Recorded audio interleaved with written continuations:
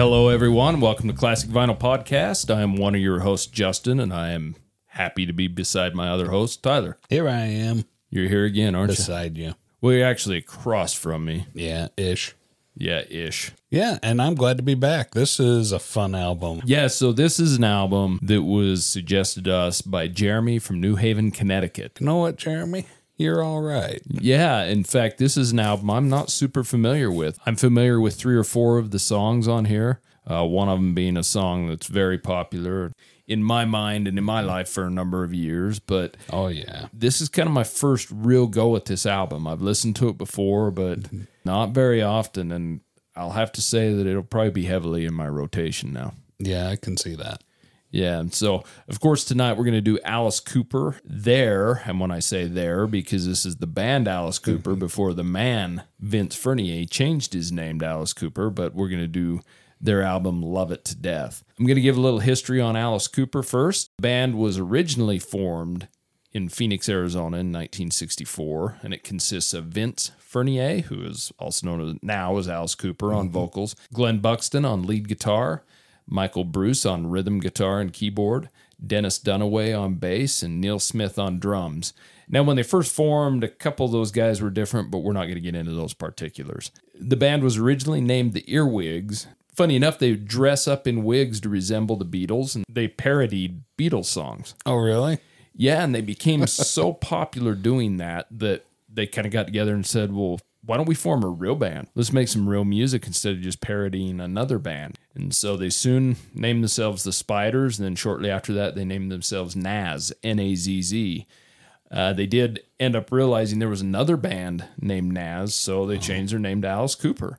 And there's a lot of theories on why they did that. You know, legend says it come from a session with a Ouija board, but that's just because of who they are and you know all this. But Alice Cooper himself said it's just a name they come up with. Everybody expected them, because of the kind of dark music they played, to be named something satanic or demon sounding, and he just wanted to name them something that sounded like somebody's aunt, you know, somebody's name.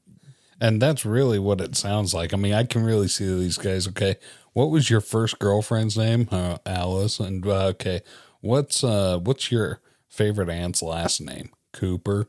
Okay, there it is. Alice Cooper. So it's a very unassuming name in all reality. I mean, now when you think of it, it's actually push it to that. You know, you think of Alice Cooper with the makeup and the shock rock and the guillotines on stage and all that stuff. But back then it was just a normal name, right? And this band has had a huge influence on other bands with their sound of heavy metal, glam metal, art rock, whatever you want to call it. I put these guys right up there. Black Sabbath, Deep Purple is the beginnings of hard rock, because they rock out. This band rocks. Oh, yeah, I can see that. This is, these guys are pretty heavy. Yeah, they are. And Alice Cooper himself is widely known as the grandfather of shock rock. That's mostly because of all his theatrical shows, you know, that he's known for putting on. And like I said, with props, you know, with guillotines, he'd have live snakes, dancing skeletons, et cetera, blood, whatever it was, right? And and that's what it was meant to do, is to shock, and it was kind of the first of its kind. At guillotines, he chopped his own head off and then had it roll across the stage. Yeah, wouldn't it have been cool to see him live in the heyday? Or them, I should say. And I always get that confused because, you know, Alice Cooper, his name was Vince Furnier until he legally changed his name to Alice Cooper in 1975. And that was after the band broke up in 74, and that caused quite a few problems within the members of the group. But I don't think it set well with him because, you know, the band broke up in 74. He changes his name in 75, and then he starts touring under that name. And, you know, Glenn Buxton and the rest and some of the other group toured under a name Billion Dollar Babies, which was one of their album names and song names. And yeah, it seems like the rest of the bands might take some sort of ownership of the name.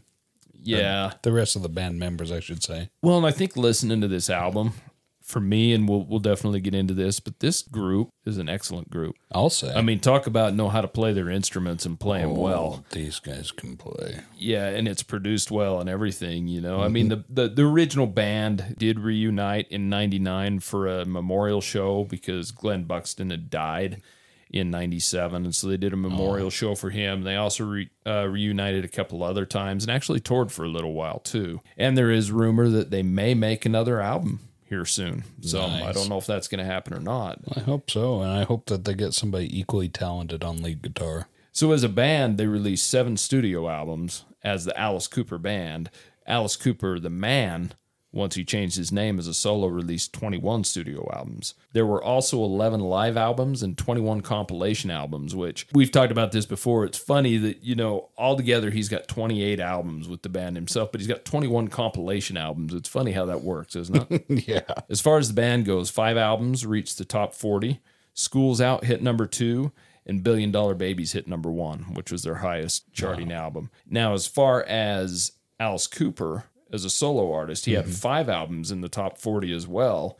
And Welcome to My Nightmare, which was his first solo album, was his highest charting at number 5. But he's turned out a lot more material. As far as the band goes, during their tenure with the 7 studio albums, they released 16 singles, and 11 of those singles hit the top 100, with School's Out being their top single, and it hit number 7. Alice, as a solo act, released 32 singles, and he had 11 singles in the top 100, and his solo Poison, which was in 1989, hit number 7. That's kind of during his hair metal days, if you want to call it. Tried to kind of fit in with the Poisons and the Motley Crues, and that was one of the first albums I heard when I was a kid, and I really enjoy that album. I still do to this day. It is different than what we're hearing here, but it was a good album. Overall, the band, Alice Cooper, and the solo artist Alice Cooper sold over 50 million records worldwide, and they were inducted into the Rock and Roll Hall of Fame in 2011 as the Alice Cooper Band. So is it time to get to the album review? I think so. And now it's time for the album review. Okay, so we're going to review Alice Cooper Love It to Death tonight, and this is suggested to us by Jeremy from New Haven, Connecticut. This album was released on March 9th, 1971 by Warner Brothers Records, produced by Bob Ezrin and Jack Richardson, and recorded at RCA Mid-American Recording Center in Chicago. Now, this is the band Alice Cooper's 3rd studio album, and on this, we'll go through it once again. You've got Alice Cooper, also known as Vince Furnier at the time, as lead vocals and harmonica, Glenn Buxton as lead guitar, Michael Bruce as rhythm guitar and keyboards, Dennis Dunaway on bass, and Neil Smith on drums. Now, what's kind of different about this album is their first 2 albums had been very experimental. They'd kind of been hooked up with Frank Zappa, and they were more psychedelic and experimental. This one's certainly more heavy. Yeah, but there's some residuals of that psychedelia. There certainly is, but producer Bob Ezrin forced the band to endlessly rehearse these songs until they were done perfectly. And I think that really shows. It does. I think they were more of a off-the-fly jam band to begin with, but I think what Ezrin did with them really brought them into success. Yeah, he had them put in the work. Yeah, or and to get to where they are. Exactly. And this album definitely had a newer hard rock sound opposed to the first 2 albums. Like that I said, were much more experimental. Still decent albums, but this one really brought them in. This album reached 35 on the Billboard charts, which was their highest to date. And it contains their first top 40 single as well, I'm 18, which it reached number 21 in the U.S. So this album's had worldwide sales of 1.5 million. It is certified platinum by the RIAA. And it's considered one of the early albums to inspire heavy metal and punk rock, all the sounds that come in the future. And like I said, I really put these guys, the band especially, right in with Deep Purple and Black Sabbath as being the roots of hard rock. And you can hear that in there. And and there's, when we get into it later on some of the song reviews, there are some songs that I really feel like sound like Deep Purple and even Black Sabbath in them. Even more modern bands, or the grunge style, or the punk rock era. Yeah. You've got, like, you're seeing the seedlings of that just sprouting from the ground. Everybody's got to take their inspiration from somewhere, but it's amazing that we had bands like this that could bring a lot of these things to the new. So getting to the album cover, and it's not without controversy. It's a pretty simple album cover. It's just black and white. Band's just on the front in black and white in a spotlight. But originally, Alice Cooper was sticking his thumb through his pants, and it looked kind of like a penis. Yeah. What would you call that? Like a jumpsuit? Yeah. Kind of looks like a jumpsuit he's wearing, but he's got like a plunging V. It's not a neck. Well, I guess you'd call it a plunging V neck that goes pretty much down to his waist. Yeah. And that's where he's got like his hands, and he's got his thumb sticking out, and like, oh, it looks like he's got his phallus sticking through his fly. I mean, it looks like a thumb. It's his thumb. I mean, if that's his phallus, then he's not the rock star that I've heard about. Exactly. But the record company soon changed that and censored it out. But I don't really consider it that big of a controversy. But It's far too shocking for Aunt Alice Cooper. exactly. So do you want to get to the album? Yeah, Let's go to side one. Side 1. Okay, so side one opens up with Caught in a Dream. Okay, so side one opens up with Caught in a Dream. This was written by rhythm guitarist Michael Bruce. Now, this was released as their second single off the album. It only reached 94 on the Billboard charts, and this song's pretty much a straight rocker. It's got good heavy guitar riffs, good bass line, good drums in it, everything, which you're going to hear me say that a lot. Apparently, Michael Bruce wrote this as a mocking description of someone caught up in the pursuit of wealth. Basically, that person finally realizes that pursuit of this wealth is not making them happy. And so that's kind of what this song's written about. What are your thoughts on this song? I really like the guitar opening, and one thing that you notice very strongly and right off the bat is that these guys have some excellent guitarists playing in here. The rhythm guitar, the lead guitar, the bass guitar, and then you get the drums in there too. And Alice Cooper, and you realize that these guys they're a pretty fine-tuned band. They're really good. And I really get that from the lyrics, the writing of it, that, yeah, he is stuck in the middle of his pursuit, and he's so heavily invested in trying to make it big and get wealthy and get that ride in a Cadillac, right? He's also getting worn out and fatigued from chasing it. Has he come too far to quit now, or is he, or would he be giving up too much if he were to walk away? And that's kind of the whole thing. He there's a line in there I really like, trying to get away from the success snail. I'm wondering, is that like a reference to that snail that's endlessly pursuing you? As long as you keep away from it, you'll live forever. But if it ever catches you, and inevitably it will, then you die. Well, either that or the success snail, just saying that success comes to you very slowly. That's probably more. But I don't know. You're the lyric guy. Yeah, that's true.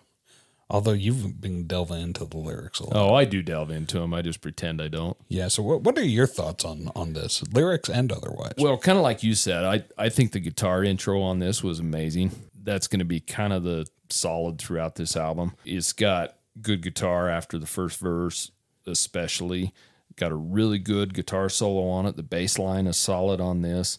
It's really just a good rocker. And one thing I really did like about this song is I like the way the music and the guitar solo ends the song.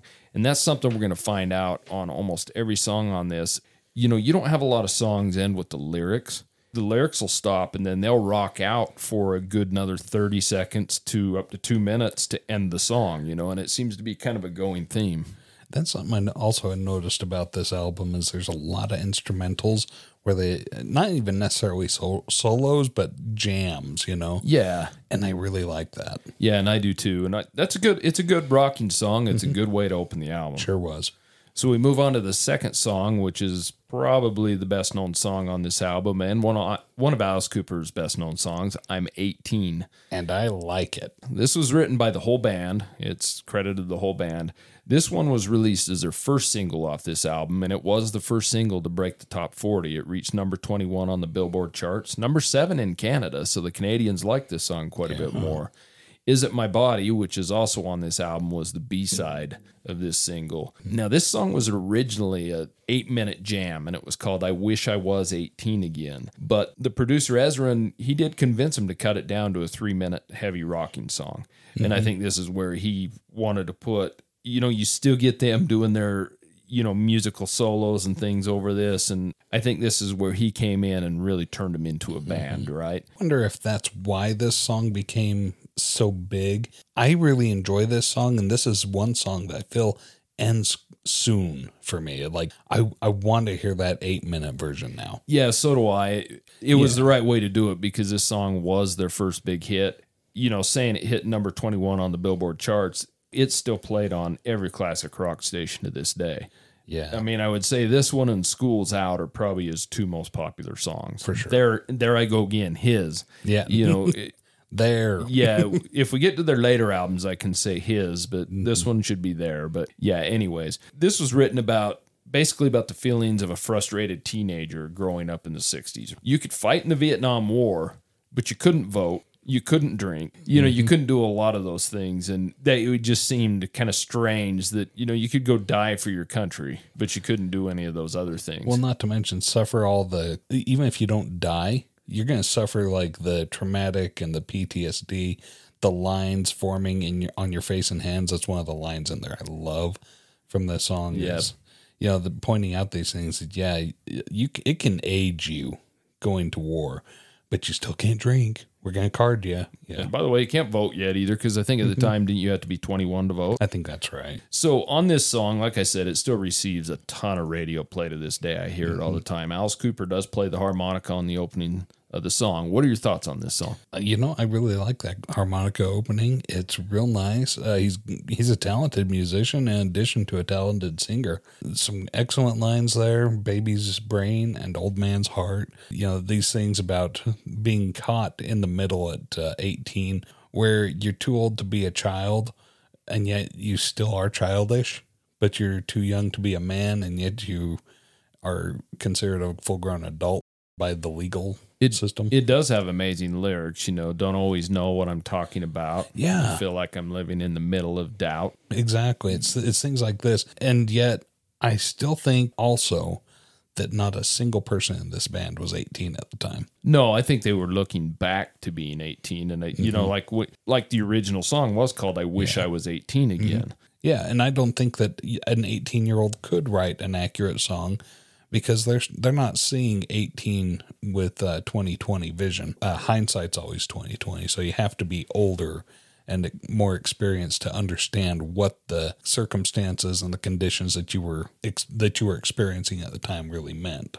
So what are your thoughts about this one? So it's got an amazing intro on it. It's very well known. I love it. I love the harmonica on it. There isn't much I don't like about this song. It's got an amazing bass line. The guitar, if you really sit down and listen to the guitar throughout, it's absolutely amazing. And these guys, every one of them is underrated as a player, in my opinion. The vocals, they're Alice Cooper strained vocals. He's almost screaming or yelling in vocals, and that is just kind of his style, but it sounds perfect and under control. The drumming in this is amazing.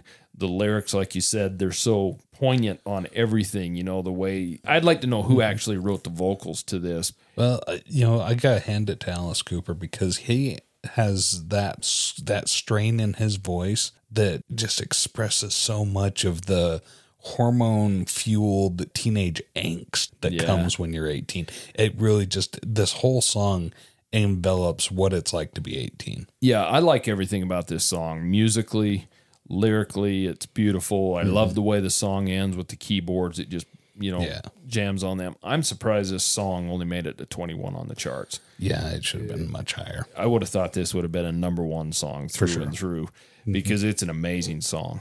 So that moves us to the next song, Long Way to Go. Now, this one, once again, was written by rhythm guitarist Michael Bruce.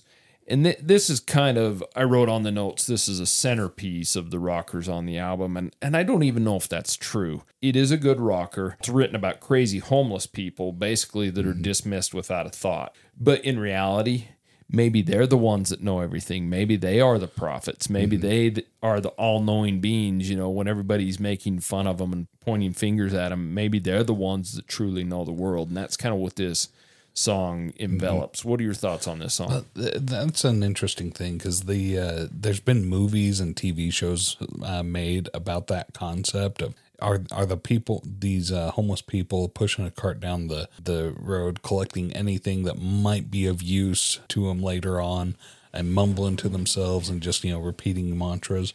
That's what I was going to say is anytime I see, when we've been in Vegas or wherever, almost everyone that's living out on the streets sits there and talks to themselves. Just endlessly repeating to themselves over and over again the same stuff. Yeah.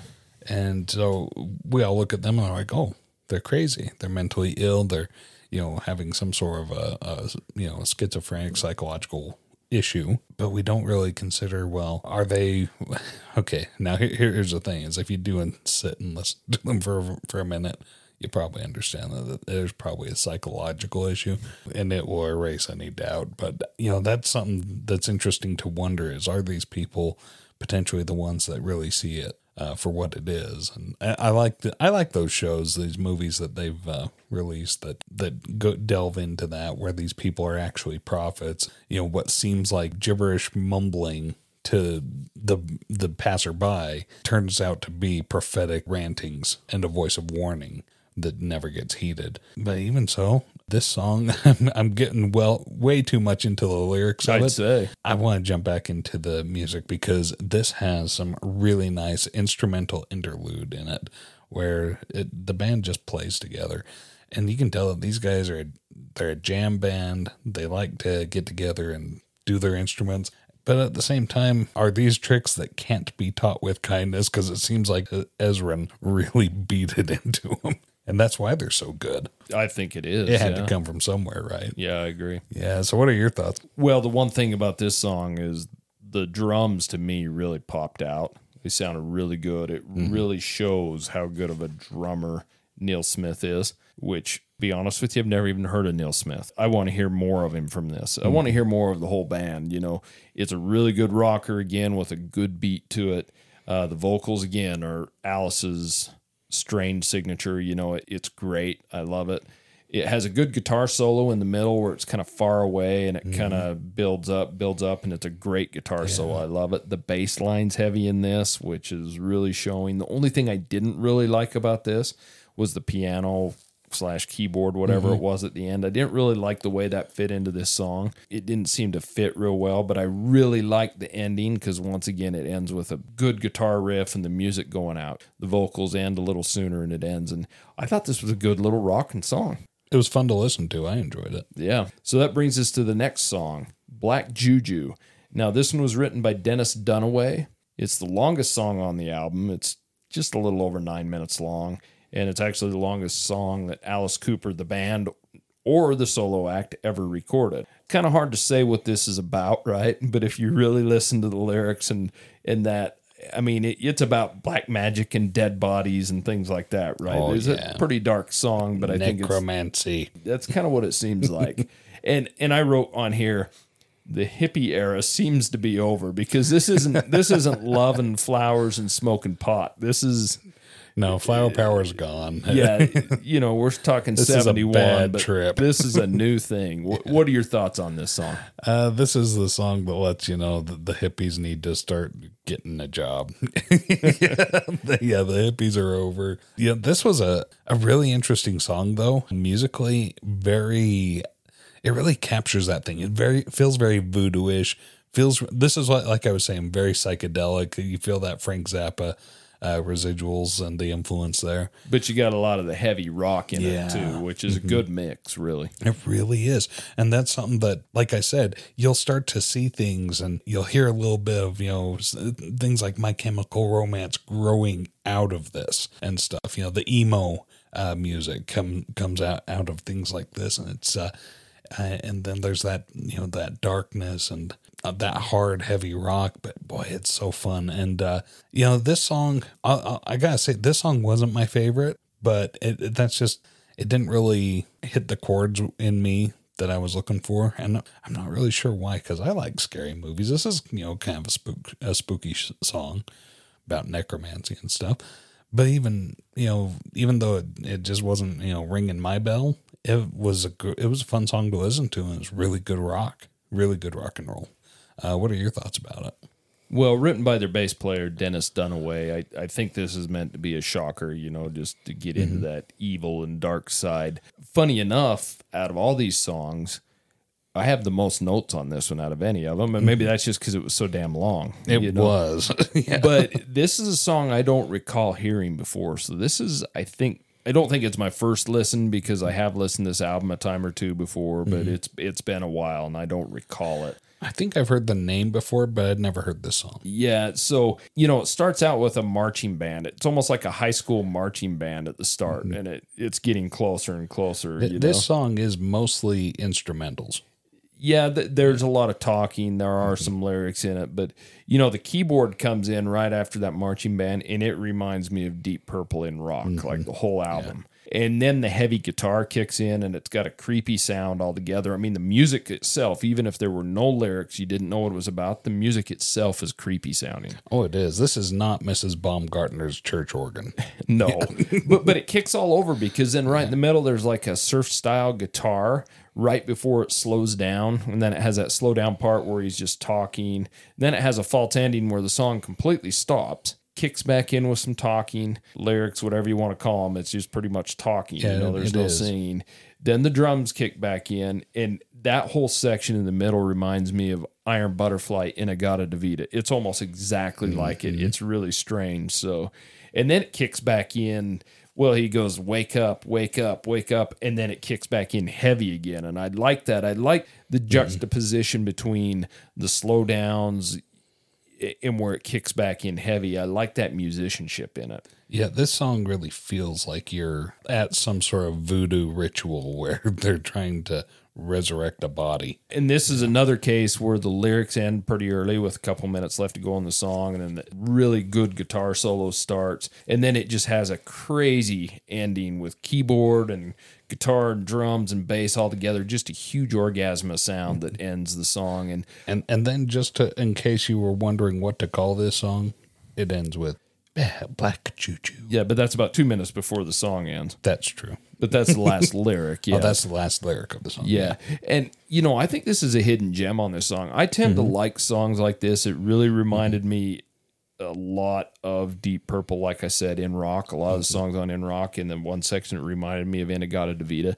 I really like the songs that have a lot of slowdowns and then kick back into heavy. And it's just a really good song. I actually found myself quite liking this one. So do you want to go to side 2? Yep, let's flip it over. Side 2.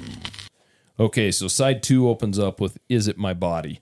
Now, this is another song written by the whole band, credited the whole band.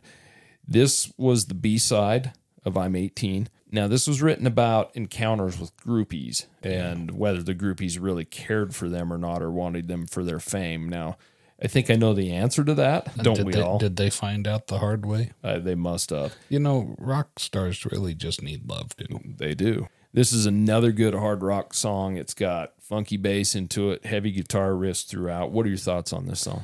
This song is a bunch of broken-hearted men whining about how they're not just a piece of meat.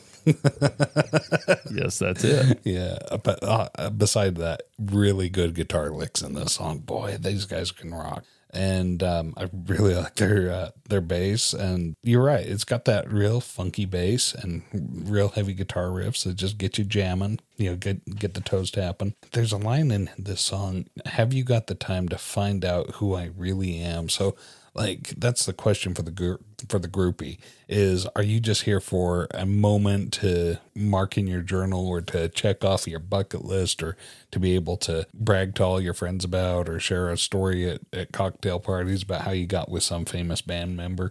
Or are you really looking for a relationship? Are you willing to put in the time for this? What are your thoughts? Well, the question to that is this the first band to write a song whining about the groupies only wanting them for their bodies? I'm just saying, it seems kind of whiny, and I love this song. Don't get me wrong. I love this song. It's got an amazing intro. But it's just, that whole concept of falling in love with an image or a character. It's kind of like, an actor walking down the street. Somebody sees Richard Dean Anderson. They're like, oh, MacGyver. Richard Dean Anderson's an actor. He's not MacGyver. He played MacGyver. Yeah, but the difference with this band is Alice Cooper made himself Alice Cooper. He became Alice Cooper, right? Yeah. So he doesn't really have that leg to stand on, Alice. No, he doesn't. Yeah. The groupies can be like, hey, I just want your third leg to stand on for a while. Exactly. And usually you have to pay extra for that. Yeah, but this song has got an amazing intro. I really like how it kicks in after the first verse, and they seem to do that a lot. Start songs kind of slow and then kick in heavy because it is a heavy song. It's got amazing guitar throughout. And if you don't know who Glenn Buxton is, which I knew of Glenn Buxton, but I want to hear more of Glenn Buxton. I want to hear more of the Alice Cooper group. I really want to dive in. I know the School's Out album fairly well and the Killer album fairly well. I want more because this band really is impressive to me. The bass line is very, very powerful in this song. And the drumming, I think the drumming and the bass in this song stand out great. The vocals, once again, are great. There's some kind of echo on on his voice, and I think it fits in really well. It's just a good rocking song, and it's the second shortest song by a few seconds on the album. It's just a little over 2.5 minutes long. And it feels like it's a very competent song for being just 2 minutes. So it moves us on to the next song, which is actually the shortest song on the album, at exactly 2.5 minutes. Hallowed Be My Name. Now, this was written by Neil Smith. Essentially, he's written it about self-righteous and hypocritical people that use churches and religions as a facade to point a finger at other people. And also a little bit, from what I'd read, about pairing our sins and struggles with others at the same time, So what are your thoughts on this song? Once again, that excellent guitar work. It's a really good song, this one. I think this is a song that really ticked off the parents. And, this is something that this is not something that the adults of the time want to listen to. This is, kids just trying to rebel against authority. This really has a lot of that. I'm listening to the lyrics of this and listening to the music, and I'm just like, wow, this is like the priest listening to confessions. In fact, he talks about like things.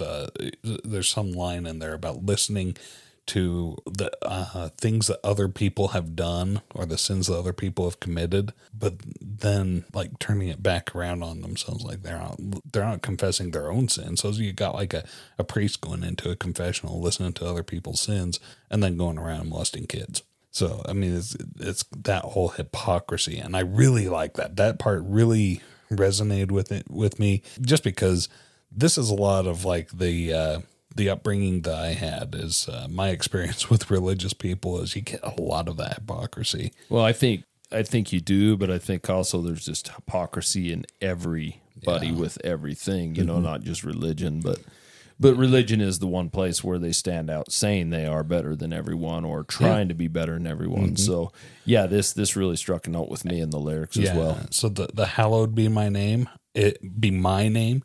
That's a perfect title for this song, and I loved it. What are your thoughts about this song? Like I said, it really struck a chord with me. I like the lyrics in it. I like the meaning of it because I pretty much agree with it all. As far as musically, it's got a pretty decent organ keyboard intro that's decent. It keeps a good beat. The drums are probably the strongest thing in this. It's got a pretty good guitar solo in it. I didn't think the guitar was as featured as prominently in this as others, but it still is. It's just the other ones are so much stronger. Yeah, I think that they tried to subdue it and tried to play more with the instruments of the church, right? Or the religious instruments. Yeah, and I think Alice's vocal's good. It's not his strongest on the album. This probably isn't my favorite song on the album. To me, it's more of a filler, not one I'm going to skip or anything like that, but just nothing that strikes out to me. I think the lyrics on this one actually hit more home with me than anything, but musically, the song, was okay. Yeah. And that's kind of where I'm at on that one. It fits. The song fits the album. It does. So it brings us to the next song, Second Coming. Now, this song was written by Alice Cooper, or Vince, as we should say, alone. It's the only song on the album that he wrote alone. It's basically challenging Jesus. The devil, the devil's getting smarter all the time, but in that manner, it's kind of like Alice writing about faith, used to be more recognizable to him before alcohol and drugs took over. So almost realizing that faith is where it's at for him, but because of alcohol and drugs and fame and things like that, they're taking over, and it's actually like the devil's winning when he knows what game he should be in almost. That's kind of what he's written it about. What are your thoughts on this song? So my thoughts on this song is it's got some really excellent instrumentals, especially towards the end. It's got this real foreboding guitar that, what do we call it? The wah guitar. And then the drums join in, and it's like a march. These drums just, playing like it's, I'm like, is this a funeral procession? Because that's what it's starting to feel like. And the keyboard joins in, and then all of a sudden it turns into a music box. But that's because it fades into the next song. And that's where you had to point out to me that, oh, that's the next song. But before that, that's kind of what it feels like. It feels like he's mourning, or not, mourning is a good word for it.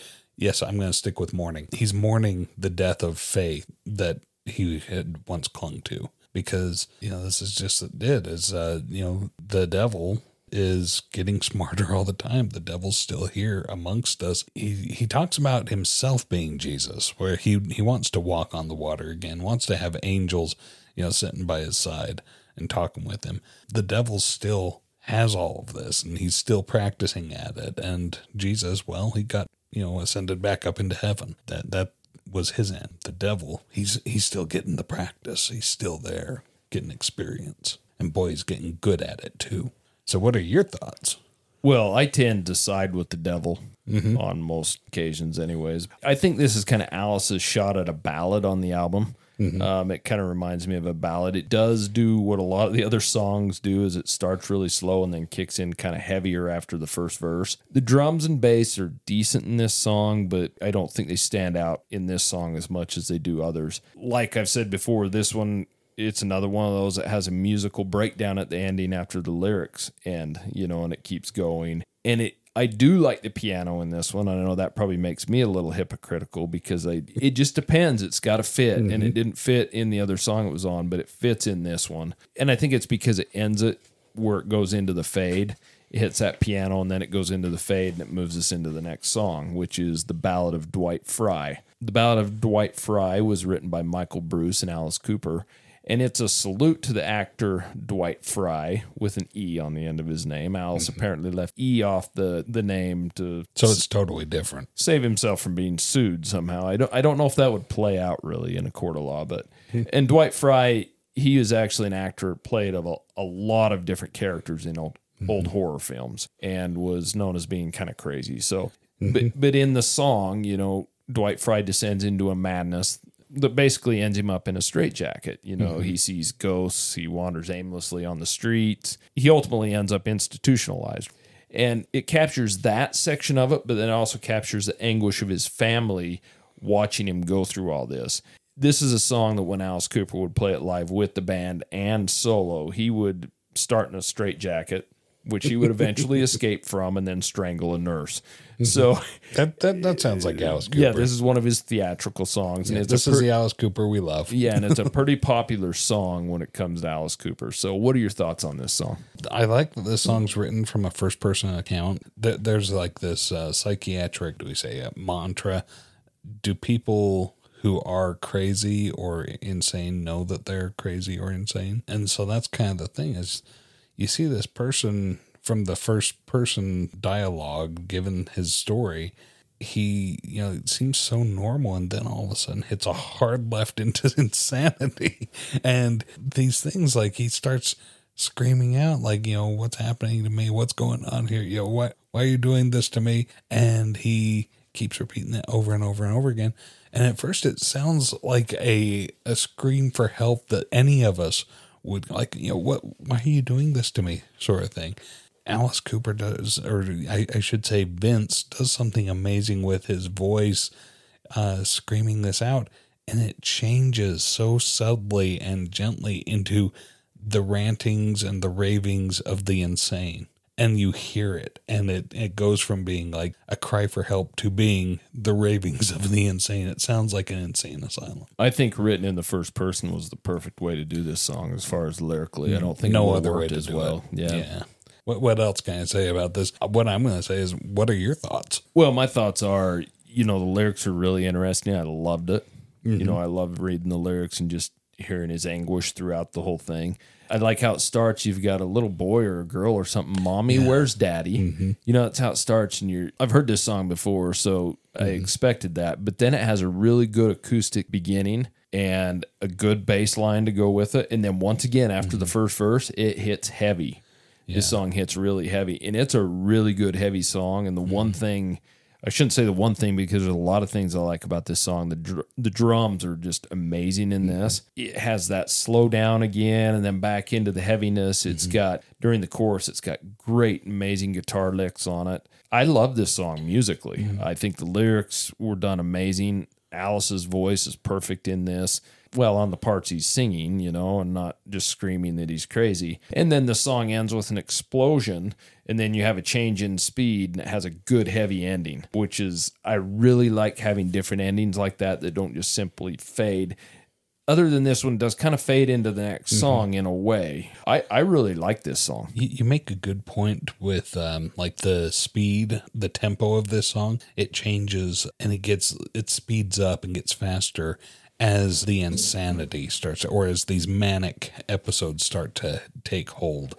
And you see the insanity, and like he's somebody who can hold it together pretty well until he can't, and then all of a sudden it speeds up and it goes completely berserk. Yeah, and like I stated before, I tend to like songs that start slow and build and build and build, and then go heavy and then have slowdowns and false endings and things like that. I really think it shows the musicianship in it. And, you know, when this song, or even this whole album, when it's heavy, it's heavy. And when it's slow, it sounds good and kind of creepy, you know, which is the whole mysticism of Alice Cooper. And it starts off so innocently from that music box with the acoustic. I mean, what's more innocent and pure than the acoustic? And then all of a sudden, like, it delves into the electric. Yeah, but that's the music following the craziness of Dwight Fry, right? It is. So, yeah, an excellent song in my opinion. That brings us to the last song on the album, Sun Arise. Now, this is the only cover on the album. It was written by a couple Australians, Harry Butler and Rolf Harris. I have not heard the original, and this is really the first time I remember hearing the Alice Cooper song. I've heard Waltzing Matilda. Well, that's close. Okay. That's really close. Now, this was written about Aboriginal beliefs where they seen the sun, well, and planets in general as goddesses or some kind of deities or something like that. This is kind of an interesting song. What are your thoughts on this? This song really captures that Australian immense night sky. Have you ever been out somewhere where you're out in the middle of nowhere and it's just completely black? There's no city lights, no light pollution anywhere. You look up at the sky and you didn't realize any time in your life how many stars are or how big that night sky is. It's humongous, and there's no wonder that when these people, our ancestors, the Aboriginals, people who live out in the country, are out there without television, nothing to do in their nighttime, so they look up at the sky and wow. They're just blown away by it. Then the sun comes up in the morning and brings the warmth back to the earth. They get that sense that, yeah, the sun is something special. It's reviving the earth and making it warm again, making things live. It sounds very Aboriginal, very repetitive, very Australian. For what it is, pretty decent song. I just felt like it was a weird fit for the album. It didn't really fit there, and kind of a weird way to close it out, in my opinion. What are your thoughts? I would have to agree with that. It had kind of a simple bass plucking with a little drum to start off. And the drums to me did sound Aboriginal or Native American type of drumming. Yeah. What you would expect there. It's got a good bass line with good guitar solo in the middle. I didn't care for the repetitive chorus over and over, you know, sun arise, whoa, oh, sun arise, whoa, oh. That does not fit this album at all, does it? This was the weakest song on the album, and I didn't think it needed to be here. I think ending with the Ballad of Dwight Fry would have been better choice. I really think this song, I don't know. I just think it's probably the one skipper for me on the album. Yeah. I didn't care much for it. Like I said, it just doesn't fit. It was okay. Yeah. It was all right. But not great, and I wouldn't have a problem if it wasn't on this album. And that's probably the only song I can really say that about. Yeah, but standing on its own, I mean, this belongs on Australia's greatest hits. Well, the thing is they did such an excellent job of writing every song on this album, and I know they had more in their repertoire. Why they threw this cover on there, and this cover to be, which is really strange, and I think you hit it on the head. Why end the album with this? It's weak. It's really weak. So do you want to get to winners and losers? I think we're ready. Winners and losers. Okay, Ty, we have no rules here. Give me your 2 or 3 least favorite songs. Sun Arise, like I said, just doesn't fit the album. Also, I'm going to go with 3. My next least favorite, Second Coming. Not a bad song, but it just seemed like it shouldn't have taken that long to get this message across. It seemed like it just kept saying the same stuff over and over and over again. And then my third least favorite doesn't really belong on the least favorite list. Is going to be Black Juju. then you shouldn't have listed 3, Yeah, but I'm kind of a dick, aren't I? I guess. So just for the sake of it, I'm going to say Black Juju. It just, like I said earlier, it didn't really ring that bell with me. What about your losers? Well, obviously, if you can tell, Sunrise is going to be the worst song on the album for me. It's the one that could have been left off and easily could have been skipped. I'm only going to name 2 because I only think 2 songs deserve that, and I would name Hallowed Be My Name. I didn't really care for that song that much. It's not one I would want left off the album. I thought it was good right in the middle, how it was. It's an okay song. You know, it's not a skip, and it's fine on the album, but it just wasn't as strong as the others. All right. So, and I know that's going to be my name is one of my favorites. I knew it would be. That was going to be the next thing I said after after you talked to me about that. I knew it would be. So give me your favorite. Yeah. So Hallowed Be My Name. That one, like I said, that song was written for me because I really like that song. That did ring my bell. Well, and keep in mind, mine's more based on the music on that song. I thought the lyrics were very, they did strike a chord with me. Yeah. But as far as musically, the song wasn't as strong as the rest on the album. Exactly. So I completely agree with where you're coming from. That being said, it's still on my favorites. Yeah. Also, Is It My Body? I like the weird songs and this weird rock star's lament about how I can't find love because every girl's just trying to bang me. I love that. Yeah, boo-hoo, huh? Yeah, poor you. And absolutely top favorite, I'm 18. That one's it's such a relatable song. And I think that's why it's so relatable that it just captures being 18 for anybody. And it still holds true today. Your favorites? We're in the same line here a little bit. My third favorite is It My Body? I've always loved that song. I love the lyrics of it. I love it musically. It's a really good song. I just think it's a good song, right? My second favorite, Ballad of Dwight Fry. I really like everything that song invokes. I like the imagery of the lyrics. I like how the music follows the strength of the lyrics, whether it be up or down. It's musically shows how great a singer Alice is. It shows the band as a whole, the drums, the bass, the lead guitar, without a doubt. And it's just a strong song. And I haven't really listened to it a lot. I've heard it before, but I think I'm going to find this song and this album a place on my playlist quite often. Number 1 song, we're right on track there. I'm 18. That song is everything. Musically, lyrically, I mean, for me, the feeling it brings me from my childhood. And even when that song comes on the radio now, I don't think I suffer from any kind of ear burn of hearing that too often because I just love the song. I stop and listen to it. That is just a powerful song through and through, and it's perfect. You know something that I didn't mention in the review, but I want to bring it out now, is that the beat of it, boom, boom, boom. It's such a heavy thudding beat. On Line 18. Yeah. Yeah. That song and that beat, it feels like realizing that adulthood is drudgery. And now that you're grown up, you have to have a job that you have to go to every day. And you're going to have to work until you die to pay your bills, right? Yeah, and that's the thing that's so powerful about that song. If you're a lyric guy like you are, that song fits perfect because the lyrics are so great rhyming and they have so much image and force building to them, but the music too is so strong and it's just a perfect soup for a 3-minute song and a single. And it's a shame it only hit number 21 because that's a number 1 song. It really is. I don't care what anybody says. Do you want to get to the album rating? Yep, let's rate it. Album rating. Okay, Ty. Let's see. We've listened to Alice Cooper, the band. We've listened to their 3rd studio album, Love It to Death, for the first time. I think you've, for the first time, heard every single song on here except I'm 18, correct? That's right. I'm 18 was the only one that I've heard before. And I mean, I would be, I was going to say I would be ashamed to get this far in my life without having heard it, but I'm sure there's probably people out there who haven't heard that song. I don't know who they are, but you have my sympathy and you should listen to it. Yeah. This album, 9 songs. One of them really doesn't fit. No.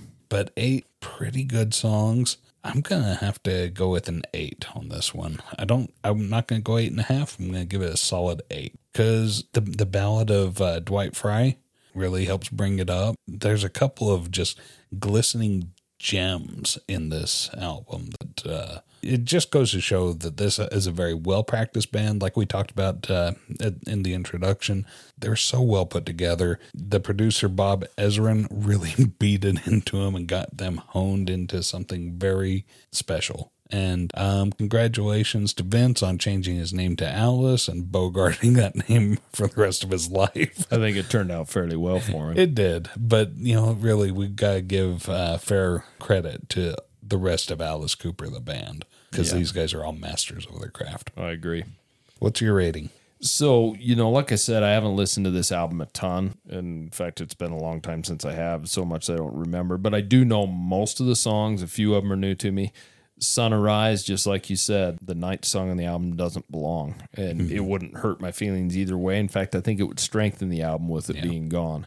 That being said, out of the 8 remaining songs, even the one Hallowed Be My Name that I said was one of my least favorite is still a strong song and has a connection with me. I knew I had to pick 2, right? Exactly. So with those 8 songs, there's not a skipper for me. This is a very strong album. I give it an 8.5. All right. This is going to find its way to me more often. Yeah, without a doubt. So Jeremy from New Haven, Connecticut, where Jim Morrison was arrested, by the way. Jeremy probably don't remember unless he was around in 68. I have no idea how old Jeremy is, but good on you, Jeremy, for recommending this one. Yes, I appreciate that. We appreciate it because it was a good recommendation, and it's one that I'm going to be following up with quite often. Yes, sir. Alice Cooper, love it to death. If you guys have any suggestions, comments, want us to review something, don't like what we've reviewed, have anything to say about Tyler or Justin in general, email us, classicvinylpodcast@gmail.com. You can reach out to us on Instagram or Twitter. Please go out and share us with your friends. We appreciate you guys giving us the downloads and listens. It helps us a lot. Any reviews you can give us help us a ton. We'd appreciate it. We love hearing our vinyl fans' opinions. We hope you enjoy hearing our opinions. We want to hear yours as well. So let us know. Especially if you don't agree with us. Yeah, go ahead and give us your own album ratings. Tell us what you think. Send us in some more suggestions on albums. We've got a bunch lined up. So, yeah, this album was supposed to be coming down the ways, but it got bumped up because of Jeremy. So you certainly, being our listeners, you can have an influence over us. And we've handpicked a lot of albums that we knew we liked. This and isn't really one that just popped up in my mind. So, Jeremy, I appreciate it. That's our review. I hope we did it justice. And until next time, see you later. See ya. Thank you so much for listening to Classic Vinyl Podcast. And don't forget to subscribe on Spotify or Apple Podcast or wherever you listen to your podcasts. Follow us on Instagram at Classic Vinyl Podcast for updates, and also share us with your music-loving friends.